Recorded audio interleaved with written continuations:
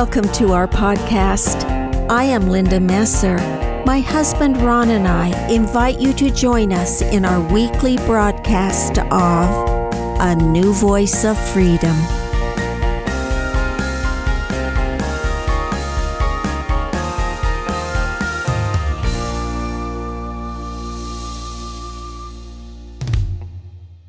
Welcome to Season 5 of A New Voice of Freedom, written by Ronald Keith Messer.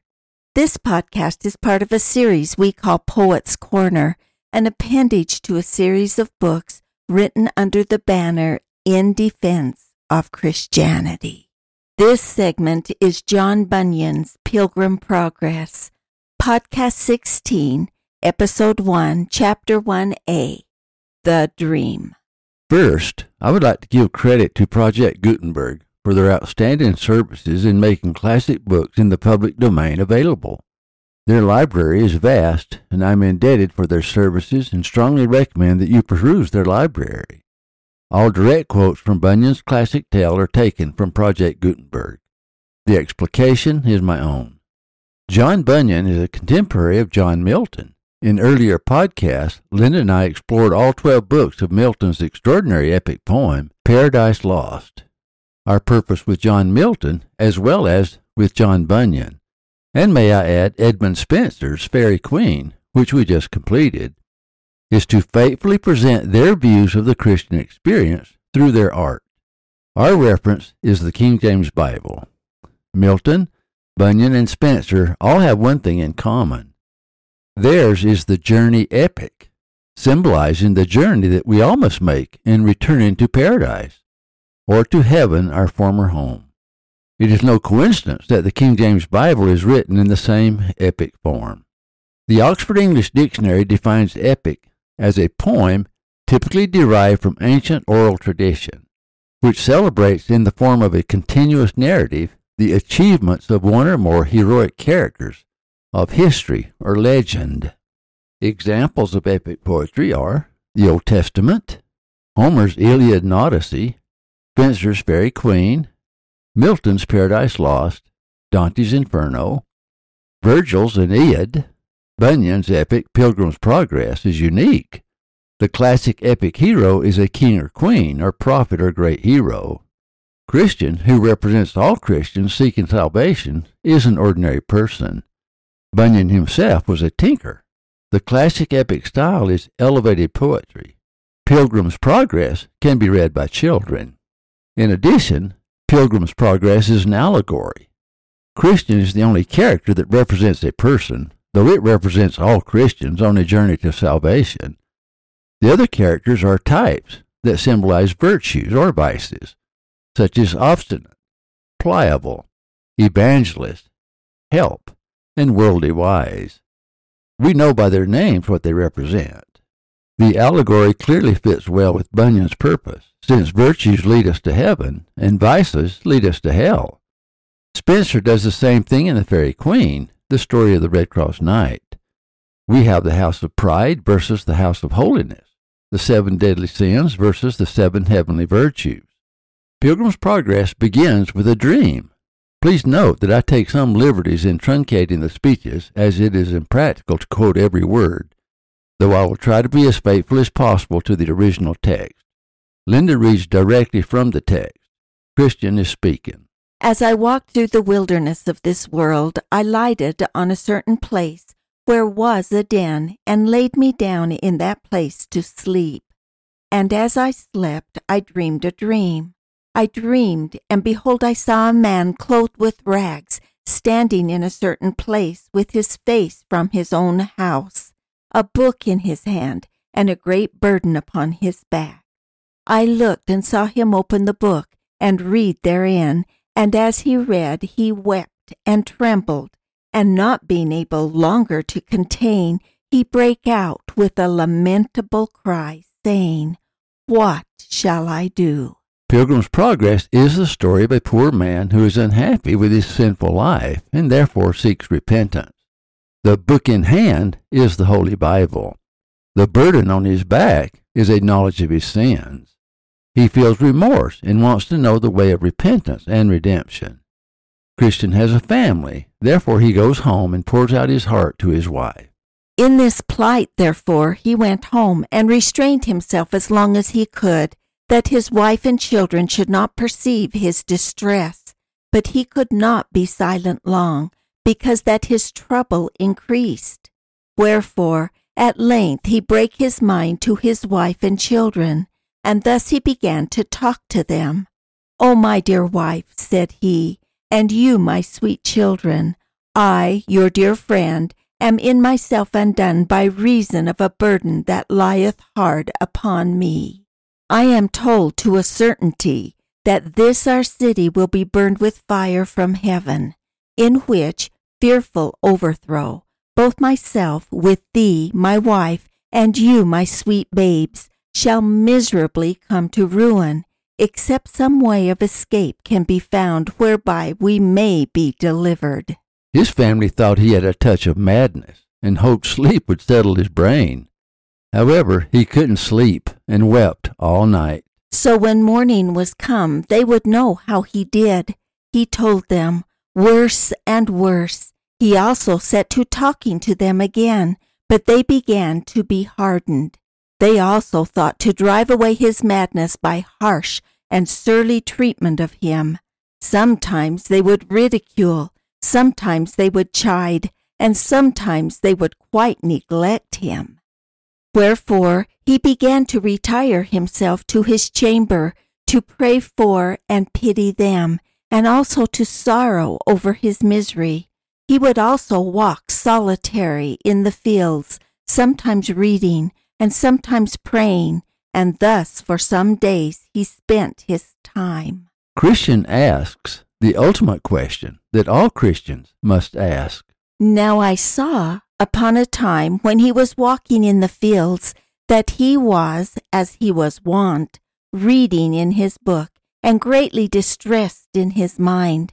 And as he read, he burst out, as he had done before, crying, What shall I do to be saved? Christian embarks on a journey to answer that question. It may seem strange that Christian abandons his family. One would naturally think that he would want to take his family with him. One must keep in mind, however, that this is not a journey of time and space, but a journey of the soul. He cannot take them with him until he first knows the way himself. That is the dreamlike quality of the journey. He doesn't actually leave the house. Now, keep in mind that the narrator is Bunyan. He is observing Christian. The I in the story is John Bunyan. The story was written while John Bunyan, 1628 to 1688, was in prison, where he served 12 years for refusing to give up preaching. The analogy cannot be dismissed. It is an escape chronicle. The world is a kind of prison from which we must escape to get to paradise. Prison images punctuate the journey. The first thing that happens to Christian when he embarks on his journey is to get stuck in the slough of despond, where he is about to sink to his death. I saw also that he looked this way and that way, as if he would run, yet he stood still, because, as I perceived, he could not tell which way to go. I looked then and saw a man named Evangelist coming to him, who asked, Wherefore dost thou cry? At this point, Christian meets Evangelist. Evangelist, of course, is Bunyan himself, a Puritan preacher and nonconformist. Christian answers, Sir, I read in the book in my hand that I am condemned to die, and after that to come to judgment. And I find that I am not willing to do the first, nor able to do the second. Religion, by its very nature, must deal with paradox. Anyone familiar with the Holy Bible is familiar with Christian paradoxes. For example, he that loses his life for my sake shall find it. Be ye therefore perfect, even as your Father which is in heaven is perfect. Blessed are the meek, for they shall inherit the earth. Blessed are they which do hunger and thirst after righteousness, for they shall be filled. Blessed are the merciful, for they shall obtain mercy. Love your enemies, bless them that curse you, do good to them that hate you, and pray for them which despitefully use you and persecute you. It is the natural man versus the spiritual man, which is a theme in Pilgrim's Progress. In fact, Evangelist represents a very large Christian paradox. Then said Evangelist, why not willing to die, since this life is troubled with so many evils? Christian gives the answer that many Christians would give. The man answered, because I fear that this burden that is upon my back will sink me lower than the grave, and I shall fall into Tophet. And, sir, if I be not fit to go to prison, I am not fit to go to judgment, and from thence to death, and the thoughts of these things make me cry. In one of the most famous scenes in Hamlet, if not in Shakespeare, Hamlet addresses the same issue. To be or not to be, that is the question. Whether 'tis nobler in the mind to suffer the slings and arrows of outrageous fortune, or to take arms against a sea of troubles, or by opposing end them. To die, to sleep no more, and by a sleep to say we end. The heartache and the thousand natural shocks that flesh is heir to, 'tis a consummation devoutly to be wished. To die, to sleep perchance to dream. Aye, there's the rub. For in that sleep of death, what dreams may come, when we have shuffled off this mortal coil, must give us pause. There's the respect that makes calamity of so long life.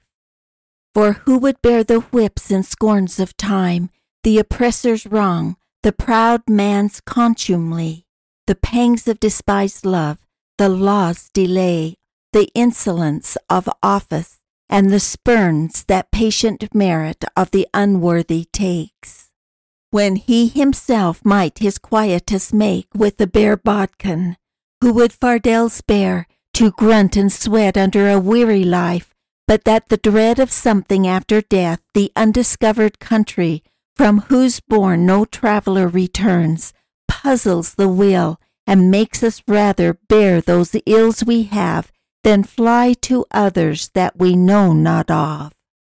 Thus conscience does make cowards of us all, and thus the native hue of resolution is sickled o'er with the pale cast of thought, and enterprises of great pith and moment, with this regard their currents turn awry, and lose the name of action, soft, you know, the fair Ophelia, nymph, in the orisons, be all my sins remembered.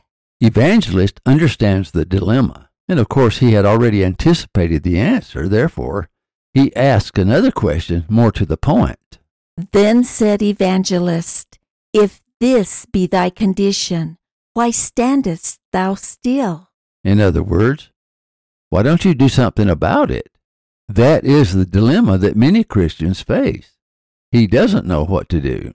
He answered, because I know not whither to go. Then he gave him a parchment roll, and there was written within, flee from the wrath to come. The man therefore read it, and looking upon Evangelist very carefully said, whither must I fly? This is the paradox Christian faces. He doesn't know where to go, but Evangelist, who symbolizes the Puritan point of view, another thing that Bunyan has in common with Milton, knows exactly where Christians should go to escape the calamity to come. Then said Evangelist, pointing with his finger over a very wide field, do you see yonder wicket gate? The man said no.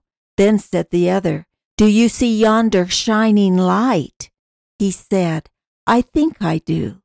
Then said Evangelist, keep that light in your eye, and go up directly thereto. So shalt thou see the gate, at which, when thou knockest, it shall be told thee what thou shalt do. The light in your eye would be the Holy Spirit. Christian is so excited that he runs like a madman. Even his wife and children cannot stop him. So I saw in my dream that the man began to run.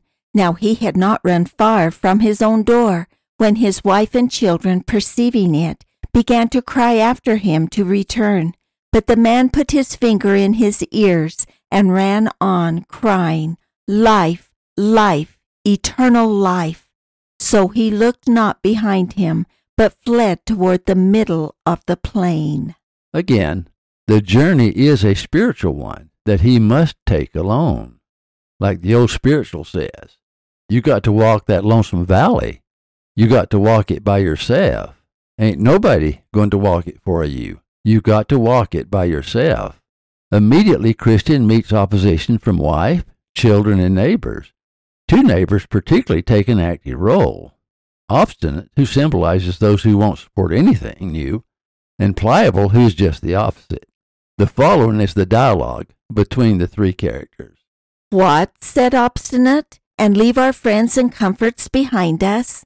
"Yes," said Christian, for that was his name, "because that all which you forsake is not worthy to be compared with a little of that I am seeking to enjoy.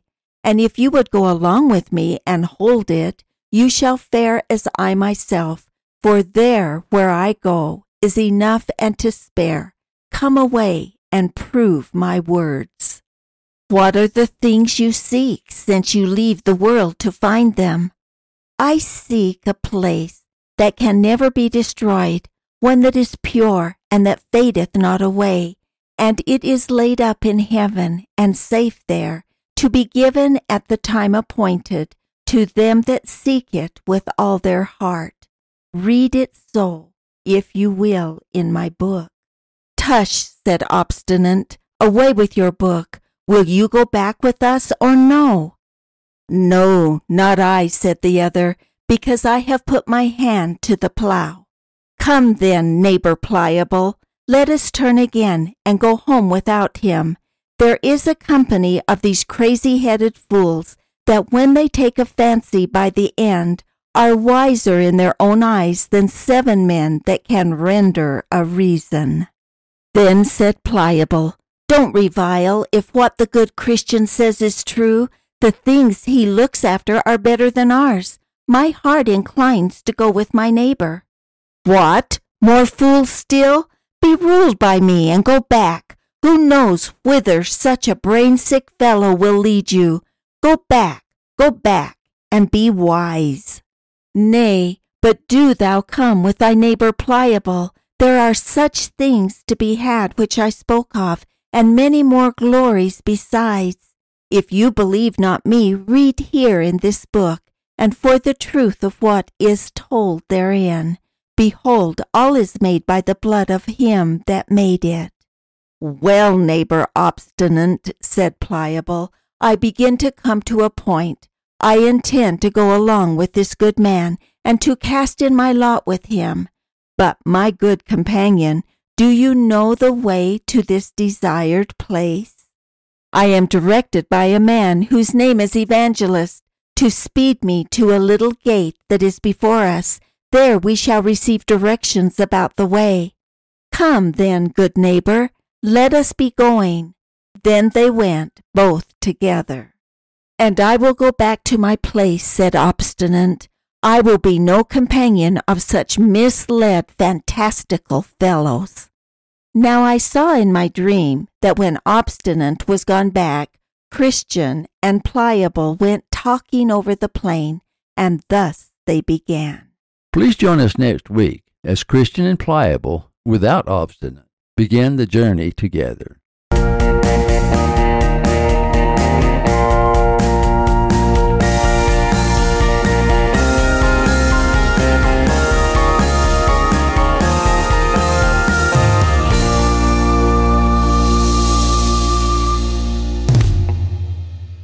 Thank you for listening. Watch for our next podcast.